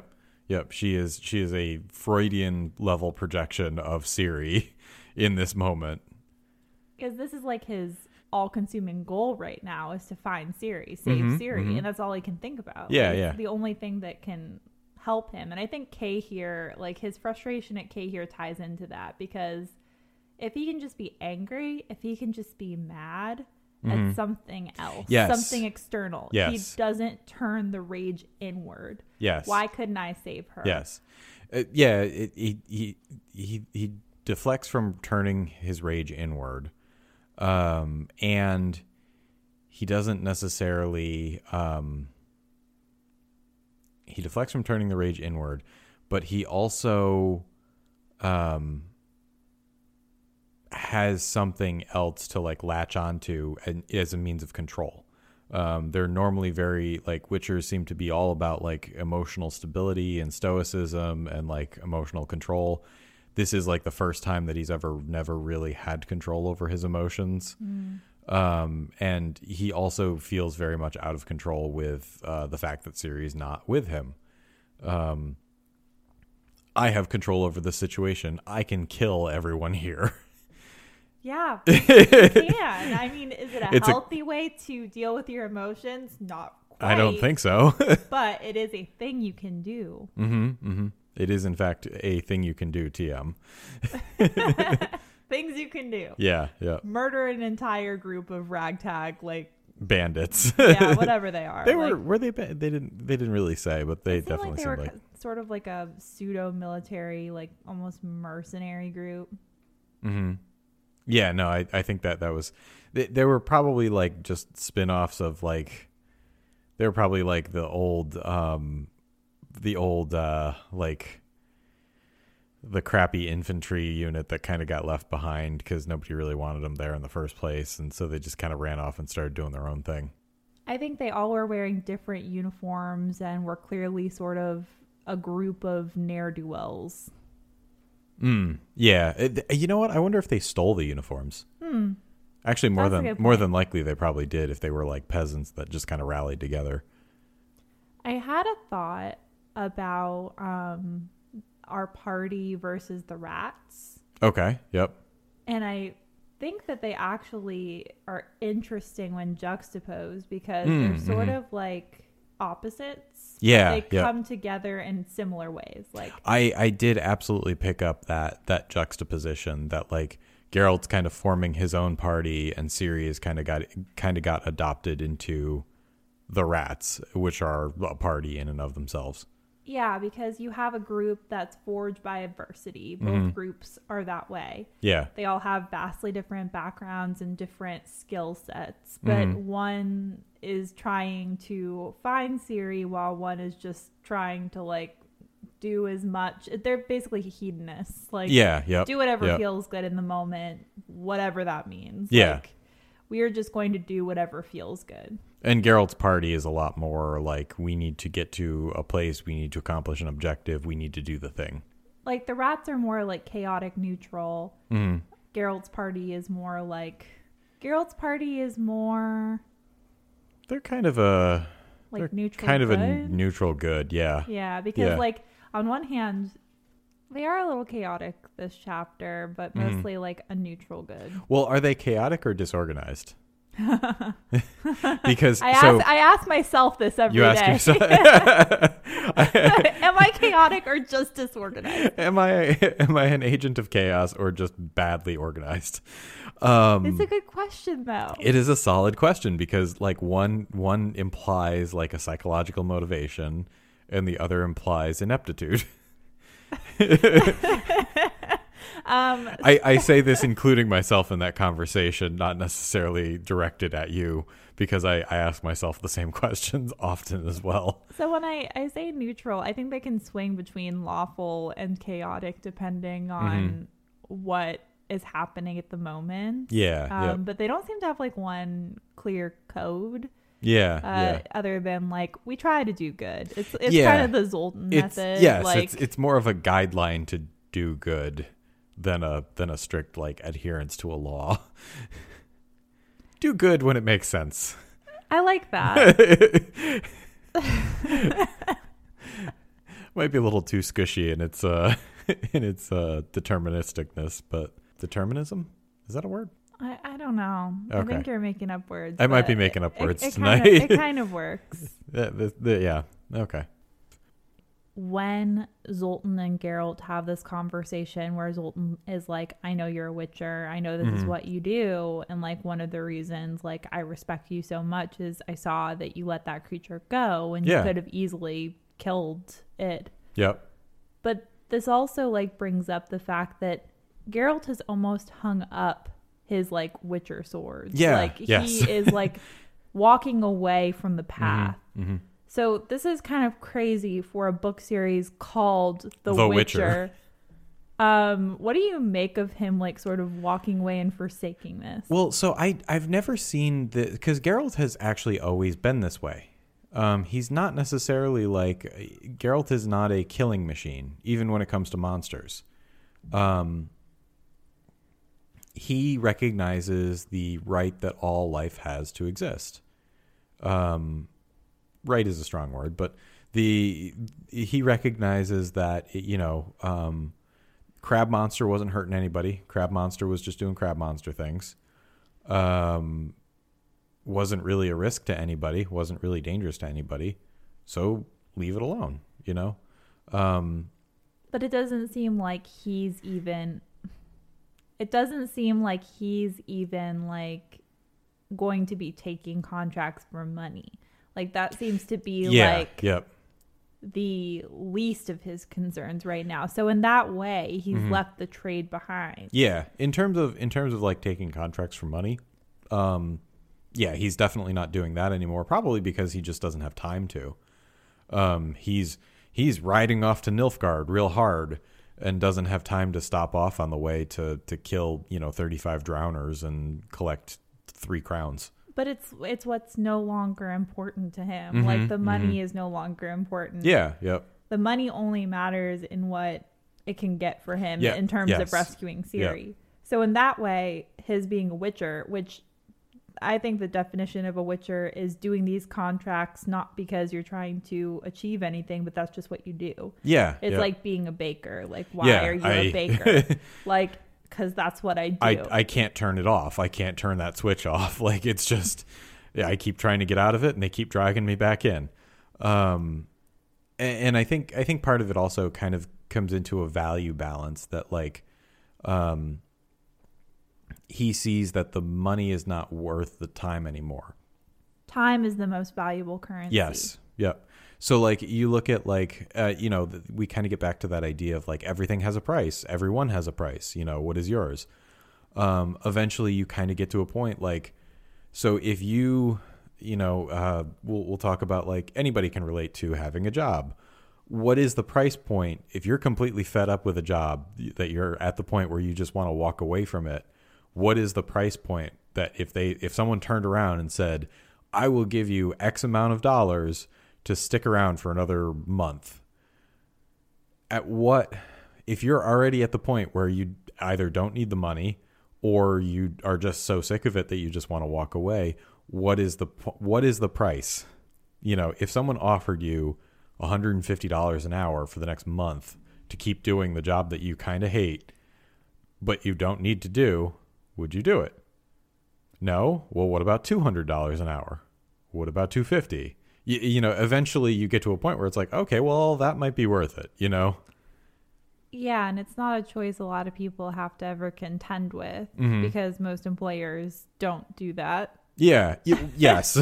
But like the point is still kind of relevant here in that like his time and his priority to rescuing Ciri is more important than, like you said, any money that could be gotten from hunting monsters. And like maybe Geralt would have gotten to this point eventually without having Ciri in his life. Like, yeah, yep. It seems like there was very much the inner desire to someday retire from all of this, find a cabin, make Yennefer an honest woman and, like have a life, like enjoy life a little bit. Yennefer would define herself as an honest woman either way and doesn't need to fit into your ideas of definitions of what is honest and unhonest. dishonest. I'm just saying, like, I think that Geralt might have gotten to this point eventually, but the Ciri situation and everything that's going on in the world has forced his hand. Because, like, like, the Witcher profession is, in a lot of ways, like, the only thing he's ever known. But at a certain point, it's like, I've done this for so many years. Like, I'm almost 100 years old. Like, when do I stop risking my neck for Kikamaras or like, you go into that forest and you don't know if you'll ever come back. So that gets a little old. So it's interesting. I think this has sort of sped up an eventuality because like, I think that, so we've heard like in multiple Witcher platforms, the line like, no Witcher has ever died in his bed. Yeah. Well, so I was kind of thinking on that a little bit, and I think part of that may be more that it's so when you and there's this thing that like there's this thing in very like high risk, high danger professions where like if you've spent your life as like a top fuel drag racer, making 250-mile-an-hour passes, every weekend down at the Speedway for 40 some odd years, and you finally come time to retire, it's kind of hard to just like sit on the couch and stare at the wall. There's not really anything to compare to. That like once you're used to that sort of like adventure, that level of like intensity, everything else seems kind of dull. And I think part of what it's hinting at, because I was kind of wondering, like if we took Yen and Ciri completely out of the equation, what does Geralt spend his money on? Sick leather jacket. Well, apparently he loves leather jackets. So like I was thinking about that, like the other Witchers, I'm sure they probably spend the money on like booze and women. And I don't mean to sound that to sound like objectifying in any way. But like, they waste their money is more of the point that I was trying to make. I think Geralt probably would be buying sick leather jackets every once in a while, but you can only buy so many sick leather jackets. So what is he doing with that money? So eventually, like he should theoretically get to a point where like even without Ciri, without Yen, he should eventually get to a point where like he just doesn't need the money anymore. But the thing is that like, and this happens in situations where like you look at any of the universal basic income experiments, and going real deep with the economic models here. The people who didn't have to worry about money did something. They don't just sit at home. Like it's kind of a misconception that people who don't have to worry about money sit at home and just, stare out the window and, watch movies all day, which I mean, I think some of them do, but someone like Geralt, when all you know is hunting monsters, and I think that's actually the deeper meaning of that phrase, that no Witcher dies in their bed, is because they don't know how to do that. They don't know how to die quietly in their bed. They can't not be a Witcher. This is actually making me think of a broader theme of the Witcher series, which is that one of the things that all of these characters are looking for is family. Family, the thing that's been taken from them. Yes. Yep. Like, so you think about Yennefer really wanting to conceive a child. Like, she wants a family. Yep. You think about Geralt constantly having mom issues and searching for visions of his mother and women. Yep. Like, he wants family. Yeah. Like, all these foundlings, like, the things that connect them is that their families are gone. Yep.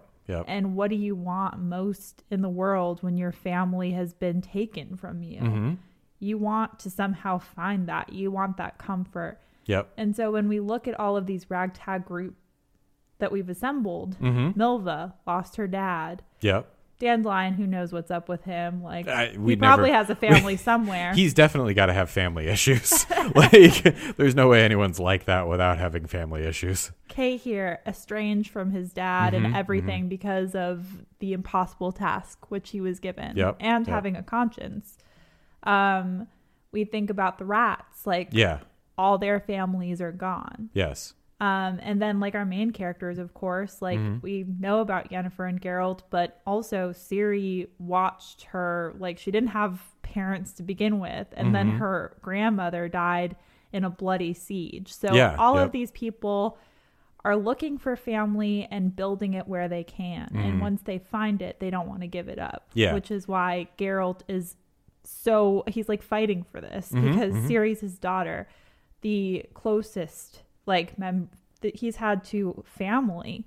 So I think that that's something that really resonates with me now that I'm thinking about it. Yeah, and I was going to say where my prior analysis kind of falls apart is, well, and I don't want to say it falls apart, but like the X factor in it is that Yen and Ciri are in the picture, and that like I think a lot of it was Geralt encountering these things and saying like, oh, well, I didn't realize that could be an option.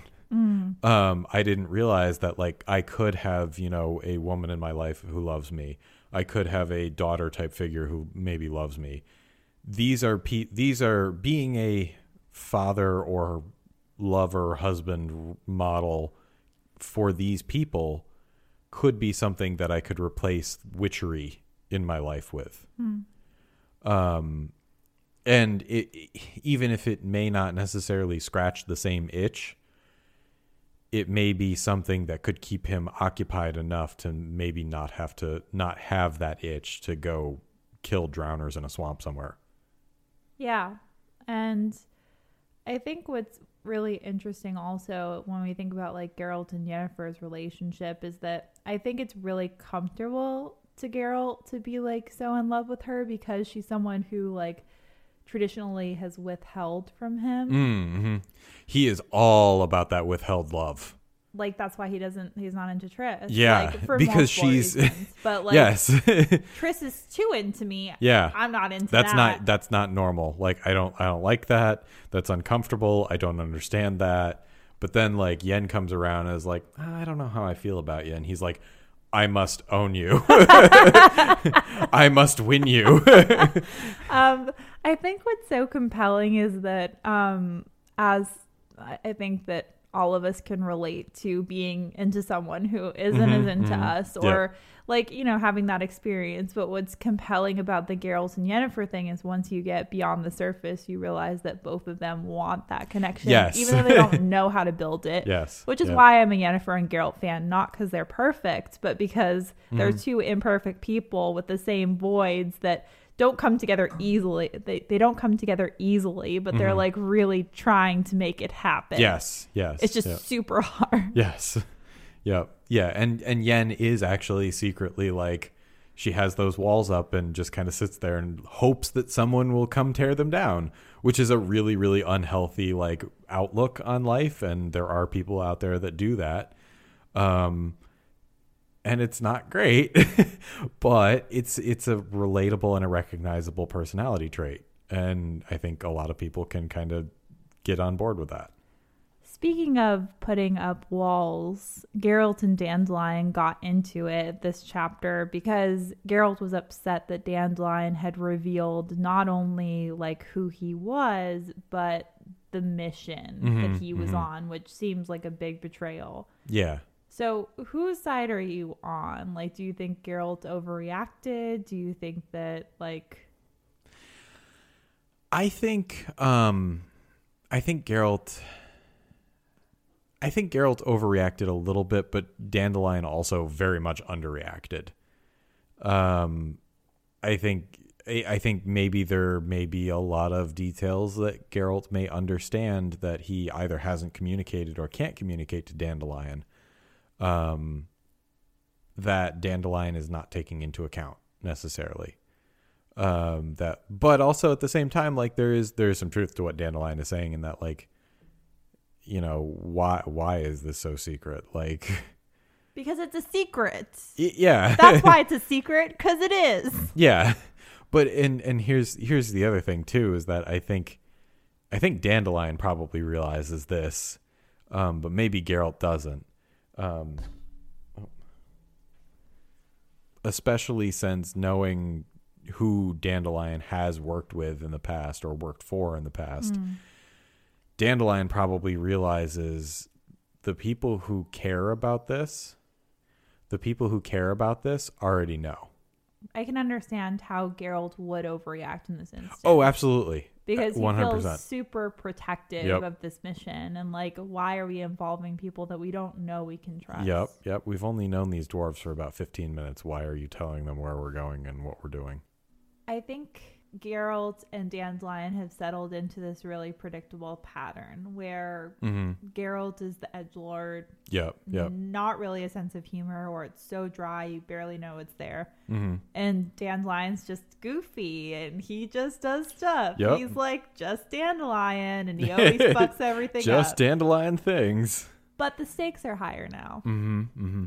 So when the stakes are high, you're not going to have as much patience because, like, okay, we get thrown out of a party one time because Dandelion said something to piss someone whatever. off. Like, Dandelion potentially ruins your plot to like go down to Nilfgaard and save your adopted daughter. yeah, that is a big deal. That's a big deal. Yeah. Yep.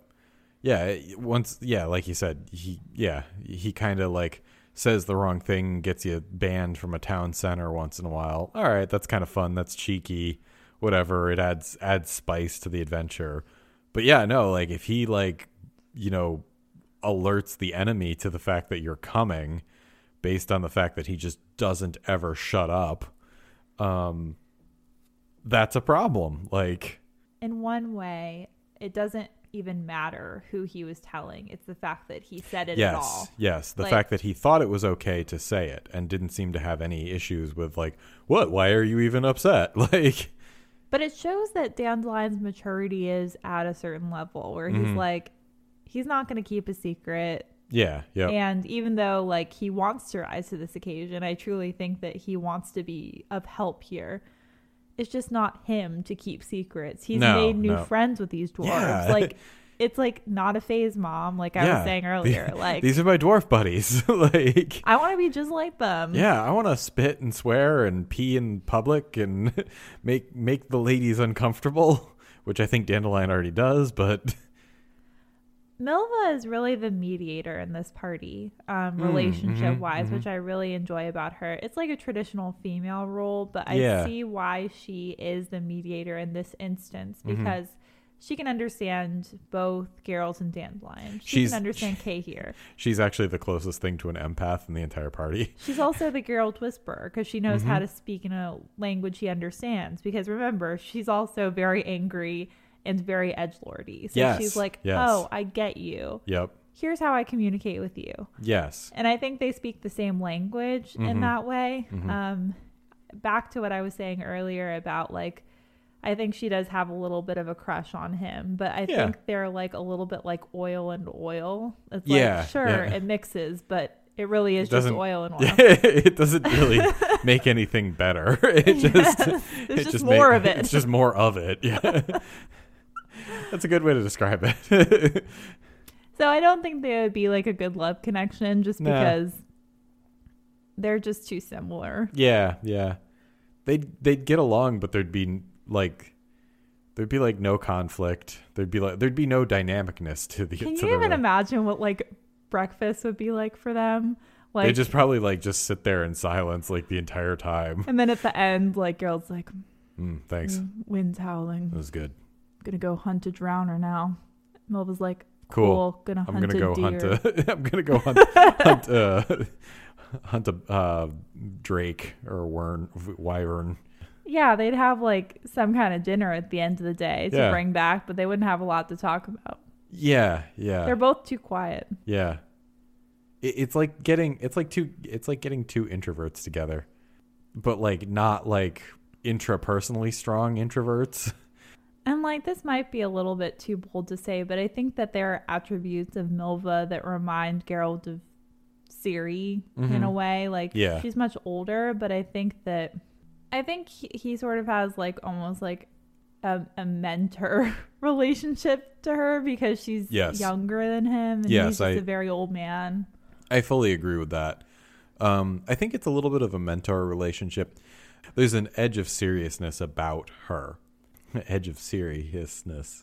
that she's very, very, she takes her craft very intensely seriously.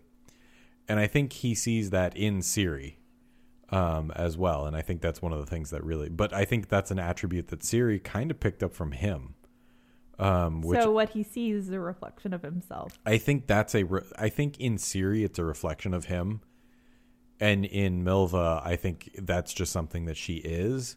But he sees that as a relatable and understandable and familiar attribute. Well, what do you think comes next? More singing dwarves. Well, okay, let's talk about where singing gnomes? I mean, we've already got one gnome. Let's talk we just about need a company where this of gnomes. leaves us.